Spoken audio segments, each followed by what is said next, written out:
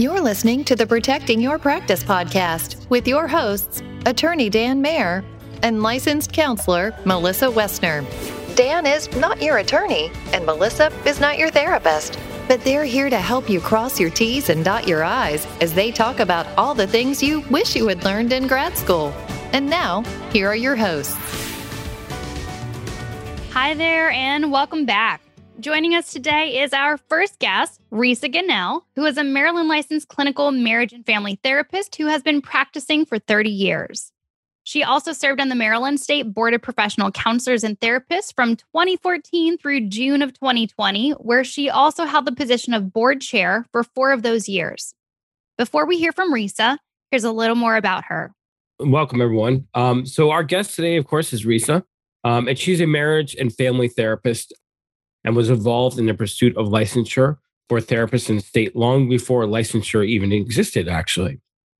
She received her master's degree in marriage and family therapy at the University of Maryland at College Park, has trained directly under the supervision of Esther Perel, is certified as a relational life therapist through Terry Real, and is grateful to have had such influential mentors. She's also the founder of Together Couples Counseling. She's been voted Howard County's best counselor across multiple years. She's known for her clinical work and her clinical style as being kind and fierce in the same breath, helping her clients connect to the truth to create lasting change. Her gifts blend wisdom with quiet strength and relationship brain science with empathetic connection.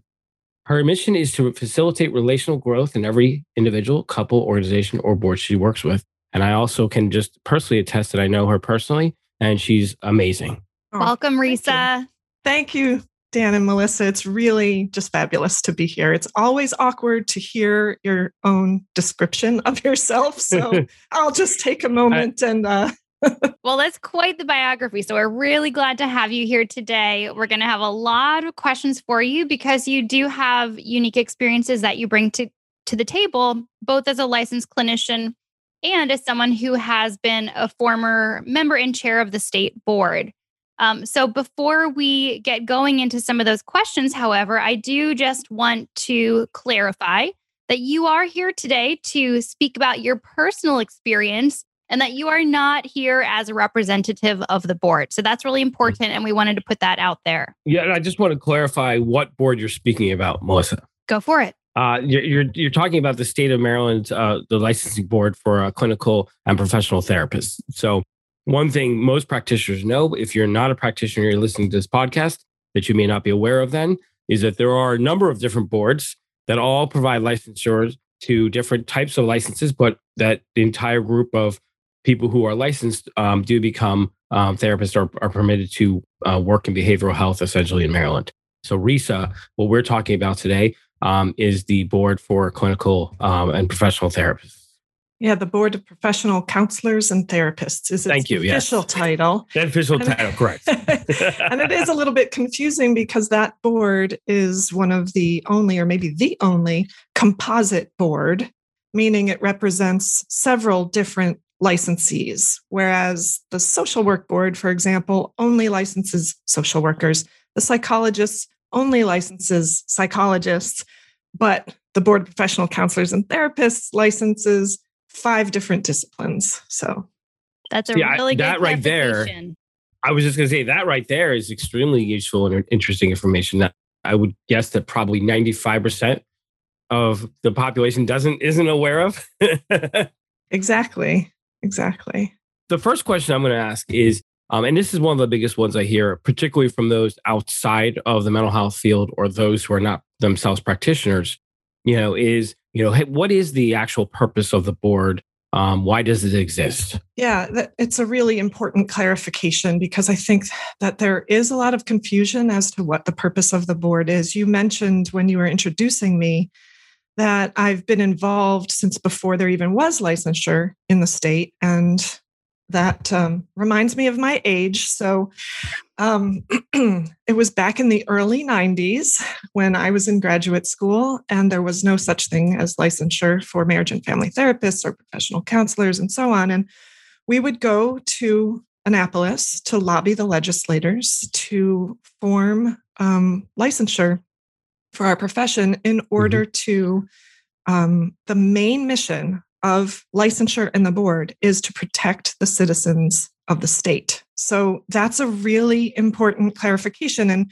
certainly, professions seek licensure of any kind in order to legitimize and standardize care, to make sure there are certain standards that people who are providing therapy meet in order to be allowed to provide that service, in order to protect the citizens of the state. And I think that is just really an essential clarification, because there's a lot of misunderstanding about that. Yeah, I think that that's really important for people to know about. It's the primary purpose of the board. Mm-hmm. And that's interesting because I think, again, just having you on here talking about this is, at least to my mind, I don't know a lot of times where people have the ability to listen to someone actually tell them this type of information. It's not that it's not out there, but oftentimes I think that, like I said, the general public and many people, even in mental health, are not as clear on these points as they maybe should be. So it's useful, I think, to hear you talking about this, and I'm appreciative of that. I would imagine that you get questions, Dan, from the legal perspective from licensees who you help about the board. Are there questions that come up from that direction? Yeah, they run the gamut. They run from simple things like, what is the board's policy on this, or what is the board's policy of this, or what is the ethics of that?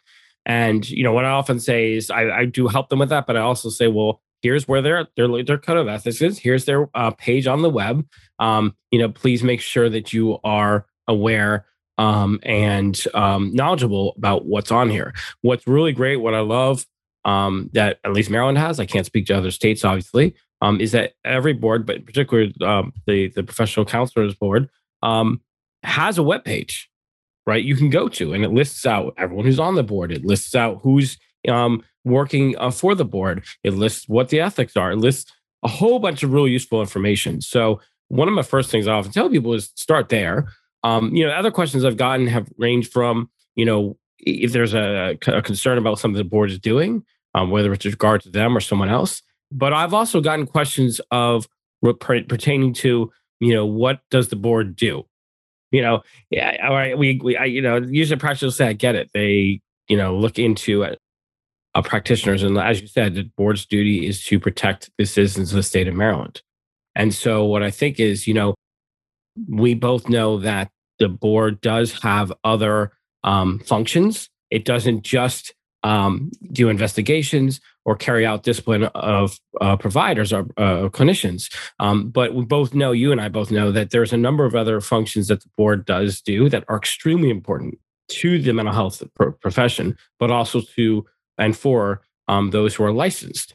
And so I wondered if you could talk a little bit about that, about what some of the other functions of the board are and what are the things they're doing. So everybody, especially clinicians, are aware that the board has a disciplinary function. That is the one function that everyone is most afraid of, causes the most anxiety, and is present, right, in everyone's awareness. Right. Top of the list is what people talk to you about. Right. Yes. And certainly that's an important function of the board because of its mission to protect the public. But it has several other functions as well. And so I'll give you a little bit of a sense of the structure of the board itself. Sure. So there are board members, right? And those board members are volunteers. And there are a certain number of board members per licensure, right? So there are 3 marriage and family therapists on the board. There are, I think it's 4 professional counselors, right? I'm not going to quote the numbers because I will mix it up, and I don't want to mix it up. You can see on the website, the number of designated per profession. Okay. Sure. And so that's the makeup of the board itself, of the volunteers. There is an executive director who is hired by the board, the volunteer board. And the executive director oversees the actual work of the staff who are state employees. Okay? And some of those staff members have been there since the board was formed. Wow. Some have been there a very long time. And so that's sort of the organizational structure of it. Now, within the board members, the volunteers themselves, there are committees. Obviously, there's the disciplinary committee, right? So I'm not really going to go into that. They review complaints that come before the board from the public. Right. And I feel that's the one everyone's like, oh, that's what the board does. But there's so much more. There's so much more. There's so much more. So the disciplinary committee is one committee, and there are two other important committees, which is the credentialing committee, which most people know about because they want to get their credentials. That's right. So when you're applying, someone who is new in the field, finishing their graduate degree, or moving here from another state, they have to find out what the actual standards are, what requirements they have to meet in order to obtain a license. And the credentialing committee reviews every single application that comes in. It goes through the staff first, and the staff helps the person make sure everything was submitted properly and that they have all the proper documentation, fees paid, and things like that. And then it goes before the credentialing committee to be reviewed to make sure, hey, is there anything missing here? Is there anything uncertain here? And it's, given the go ahead or going back to the person to say, hey, we're missing this, or we don't understand that, and so on. And the purpose of that is to make sure that anyone providing therapy in the state of Maryland meets the requirements that were set out in regulations by the state. Sure.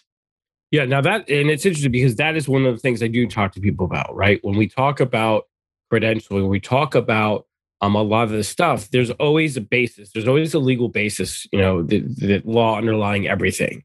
Everything the board does, any really agency or board in Maryland is underneath it all is some sort of legislation, law that's in place that's kind of guiding what they're doing. Just out of curiosity, is there a typical time length it takes for when an application comes in for licensure to the point gets approved, or is that just going to vary from person to person and application to application? Well, I can tell you that when I was on the board, it took too long. And I think there are a lot of licensees who would say, it took far too long. Okay. And one of our missions during my time on the board was to shorten that amount of time wherever possible. What's happening now? I don't know. I'm not on the board. Sure. I can't speak to that. No. But our goal while I was there was to shorten it because, look, we want people to work. We want there to be providers out there so that constituents have availability. And so as much as possible, that was part of the mission, to shorten that amount of time and turn it around. Now, Risa, also, when we were talking in preparation for the recording today, you had mentioned a little bit about those people who serve on the disciplinary team, right? And really kind of the lengths that they go into. And I think that if you're open to sharing a little bit about that, I think that would just be really helpful for people to hear. Sure. But before we do that, I want to make sure that I mentioned the other committee that's part of the board, which is the legislative committee. Okay. Yeah. And that committee is aware of all the things that are going on in Annapolis that may affect the licensees and the practice of therapy in the state. So they make sure to be aware of what's going on. And then the entire board discusses, well, is this something that we should weigh in on? Is it something we shouldn't weigh in on? We take input from professional associations, right, who come before the board. And I'm saying legislative, but my apologies. It's really like legs and regs is what it was called, is the committee, because it's legislation and regulations. Sure. Okay. So those are two distinct things, but they're connected. And so that's actually the name of the committee. So things like, for example, Maryland just updated the definition of telehealth, for example. And Maryland also just changed the age of consent for mental health therapy in Maryland, starting in October. So things like that, when changes like that occur, which across the board will affect practitioners of all license types, but even if it affects specifically your specific license type, those are things that this committee would be aware of, or if they felt they needed to weigh in on, they would weigh in on essentially that. Right. They would bring it to the board's awareness. There'd be a board discussion, and then it's brought to the board's opinion is brought to the legislators in Annapolis. And so really that's probably one of the most important functions, I think, it sounds like, because that's the type of thing that if you're a current practitioner, you're currently licensed, these updates that occasionally happen in Maryland law, they happen in all states, of course, as decades or years go by, things need to be updated or changed. Those are particularly important to practitioners and how they run their practices.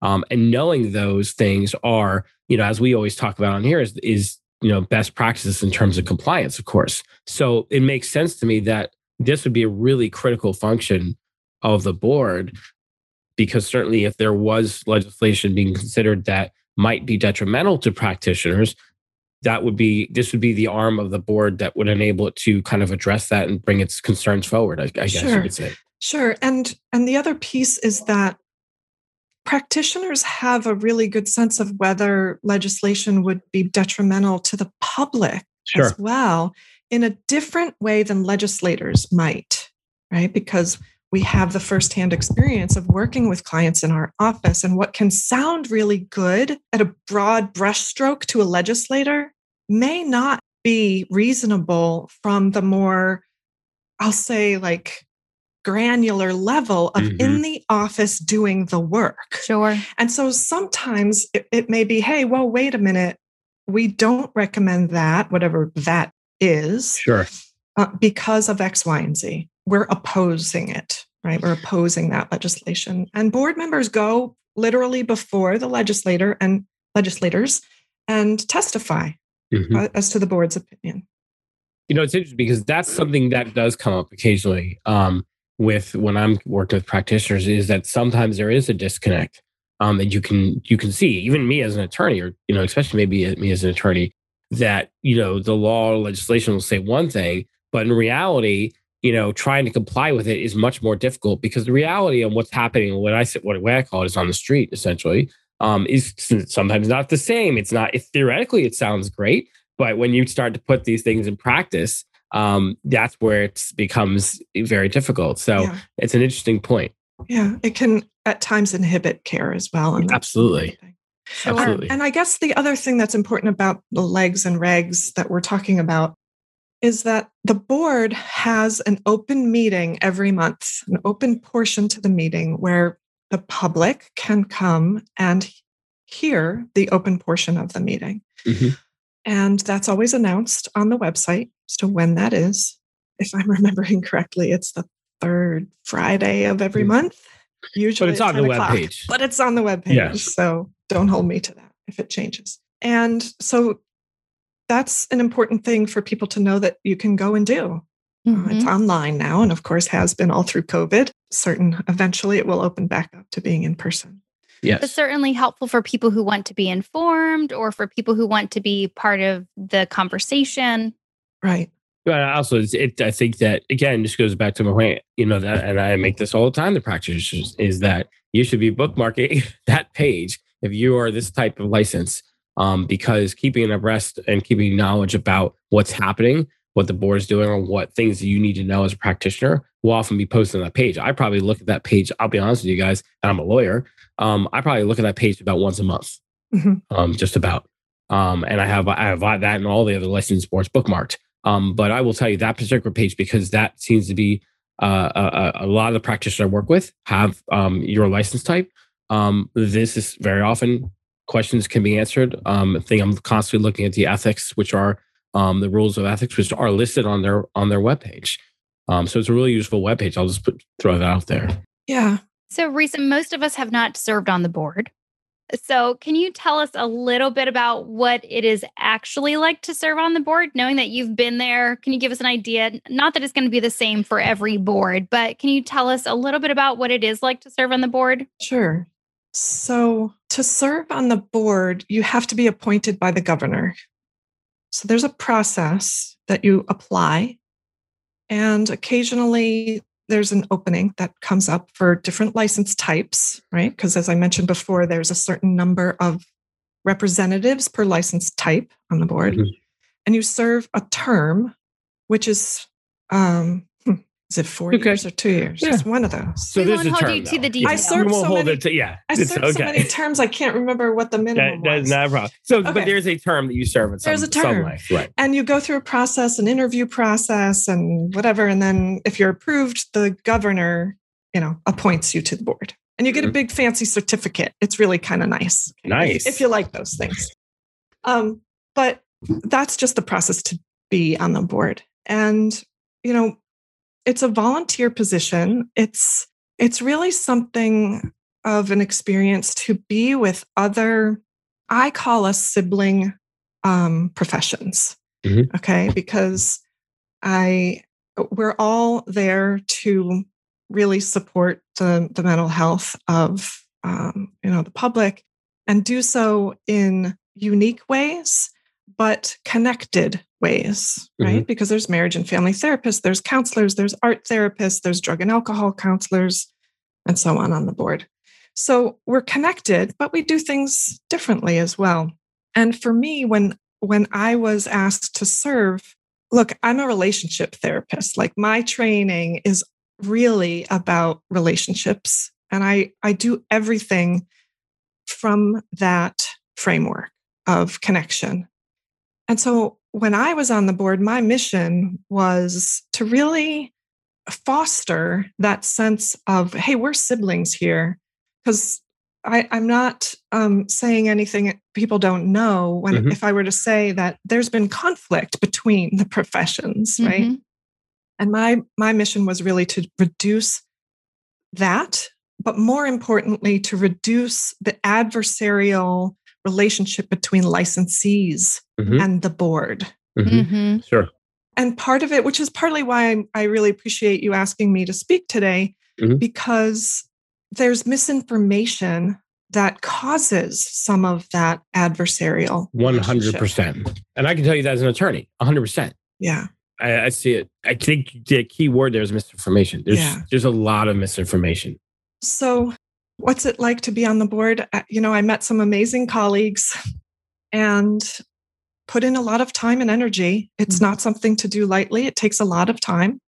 And then certainly to be chair is a big responsibility. I took it as a very big responsibility. And so, if we look at just sort of the concrete, we meet once a month for a whole day, pretty much. Wow. I don't even think I knew. A whole day? Well, if we were really speedy, we were done by 2:00, but sometimes it was longer than that. Wow. But it also was a great opportunity to support the different professions and to really understand the other professions as well through conversations around different things, whether it was legislation or regulations or things that they were battling in their own experiences, and other practitioners of their license type were battling that you might not know about when you're, especially if you're in private practice, which is a bit more isolating than if you're working in an agency or a hospital and so on. I testified several times before the legislators. That's a little anxiety provoking, but, And the other thing is, and I'll mention this too, because I don't know that people know this, the board gets audited every 10 years to make sure that the board should still exist. Okay. And so the board itself has to meet certain standards and requirements for getting things done, for making sure discipline cases move through and are addressed and so on. Regulations are written or whatever. And so there's an audit process that happens for the board as well. I happened to be on the board during the time of one of those audits. I'm wondering if that's why I got an email that I got, not like maybe a few years ago. I'm like, maybe that was part of that process. That may have been. If there was a survey that you filled out, then that was likely a part of the audit, because the auditors, the state auditors, want to know from licensees what their experience is with the board. Sure. So that was probably a part of it. Can I make one point, Melissa? I think it's interesting that you got that email, right? And just now you're learning that in reality, that was may have been part of like just, the standard audit that does occasionally happen. But I wonder how many other practitioners are out there listening who this is, I think, particularly why this conversation with you, Risa, is so important and illuminating, because you're providing us information that I don't think a lot of people really realize or should know, but maybe, actually don't know. Yeah. And I think they mentioned it in the survey. The purpose of the survey. So they made it clear what it was. But prior to that, was I like, oh, yes, the board gets audited. Did I know that? No, but I got the survey and I read it. So, but that is really good for people to know. I'm wondering, kind of on this note, can you speak to maybe reasons why licensed clinicians might be interested in applying for one of these positions when they become vacant? What are some reasons that people do this, knowing that it's volunteer work? It's your whole day each month that you have to spend doing whatever you have to do. Can you talk a little bit about that? Yeah, I mean, it's the kind of thing that's really unique to each person in terms of what their reasoning is. It's a good way to get involved further with your profession, obviously. And if you have a strong sense of wanting to help protect the citizens of Maryland around getting good service and having it be available, and that legislation and regulations be written in a way that serves the main purposes and the protection of the citizens. And, some of it is just if that's something you're willing to dedicate your time to. And it's a bit of a thankless job, right? And that's just because of the type of position that it is. Mm-hmm. So it really, you have to be sort of intrinsically motivated to do it. And it's a great experience. Sure. It has its ups and downs, just like any other position like that. So, yeah. Yeah. And just going back really quickly to that disciplinary team, right? Because again, as we said, like people really know that this is where I go. I go to the board for my license and I go to them if they're involved, if there's a disciplinary action. But you did say some things about the people who are serving in that role and how seriously they take that role. And I was wondering if you could just speak to that a little bit, since we're not usually involved in those behind the scenes interactions. It's just something that we're afraid of ever happening. Right. Well, I think the main thing I want people to know is that it's taken very seriously by the clinicians who are having to review the complaints and then determine how should this move forward? What's the next step to take? It's not taken lightly. We know the people who do that know that this affects not only the lives of whoever is out there as a client, but the clinician as well. And so there's some painstaking discussions that are had in that room because of the commitment to really protecting people and not looking to just go after clinicians. That's not what they're there for. Right. It's not what they're there for. And they are clinicians. And so they know the seriousness of what they're dealing with. And having to balance the care of a fellow clinician and the protection of the public. Yeah. And I'm glad that you say that, because that's one of the things that we talk about on our website and on our podcast, right? That when you are informed and doing the things that you need to do as a licensed professional, you are protecting your practice, but most importantly, you are also protecting your clients. And so I think that that's a really important thing to make note of. So I know we have to wrap it up here. We had one more question for you. And that is that if there were two things that you would want licensed professionals, just kind of generally people who are mental health practitioners to know about the board, or just to be more informed about what's happening with their state licensing board, what are two things that you would recommend? Well, the first thing that comes to my mind is what the board is not there for. That's a good clarification. Yeah. There are many things that the board is not there for that licensees mistakenly believe are there for. So the board is not there, and the staff of the board is not there to interpret for clinicians the regulations, legislation, COMAR. That's not what they're there for. Dan, you could probably speak better than me as to who they should go to. When those questions come up, if you have those questions, you're a practitioner and you're listening, who you should be consulting with is an attorney. And that's not necessarily a pitch for me at all. What it is to say is, though, if you have those questions, you need to be consulting with legal counsel. Right? That is what attorneys do. This is what we do on a daily basis. Yeah, absolutely. I was just thinking that as you said that. So it's what the attorneys do. It's not what the board does. Correct. That's exactly. Right. That's right. The board is also not there for employment disputes. So if you work for an agency or a practice and you're having trouble with your employer, your supervisor, calling the board with issues around that is not going to get you the answers or the assistance that you need. Again, and that's more because that sounds like it's more of an employment issue, employment law related, rather than there's something regarding the licensure or the actual profession itself, which, as we've discussed, the board, besides the licensure, does things like making sure in terms of the legislation being proposed, things like that. So it sounds like that's more of an employment issue, contract issue, that type of thing that has nothing to do with the board. That's right. It's a good clarification. We really appreciate you coming. One thing I want to just offer you, just to have you, just to be able to offer you quickly is if there's more that people can learn about you, what you're up to, even how they can contact you or reach out to you, do you have some information you can provide our listeners? My practice is Together Couples Counseling, which can be found on the web at togethercouplescounseling.com. That's for my therapy practice and my, I'm doing some other public speaking and things like that through risaganel.com. So we really appreciate you coming by again. That does wrap up our conversation for today. We thank you for listening and for joining us. We hope that you found this conversation with Risa as interesting as it was for us. I think that it was really awesome to hear from you, Risa, and hear a number of different points that I think most people either don't get to hear often or don't know much about.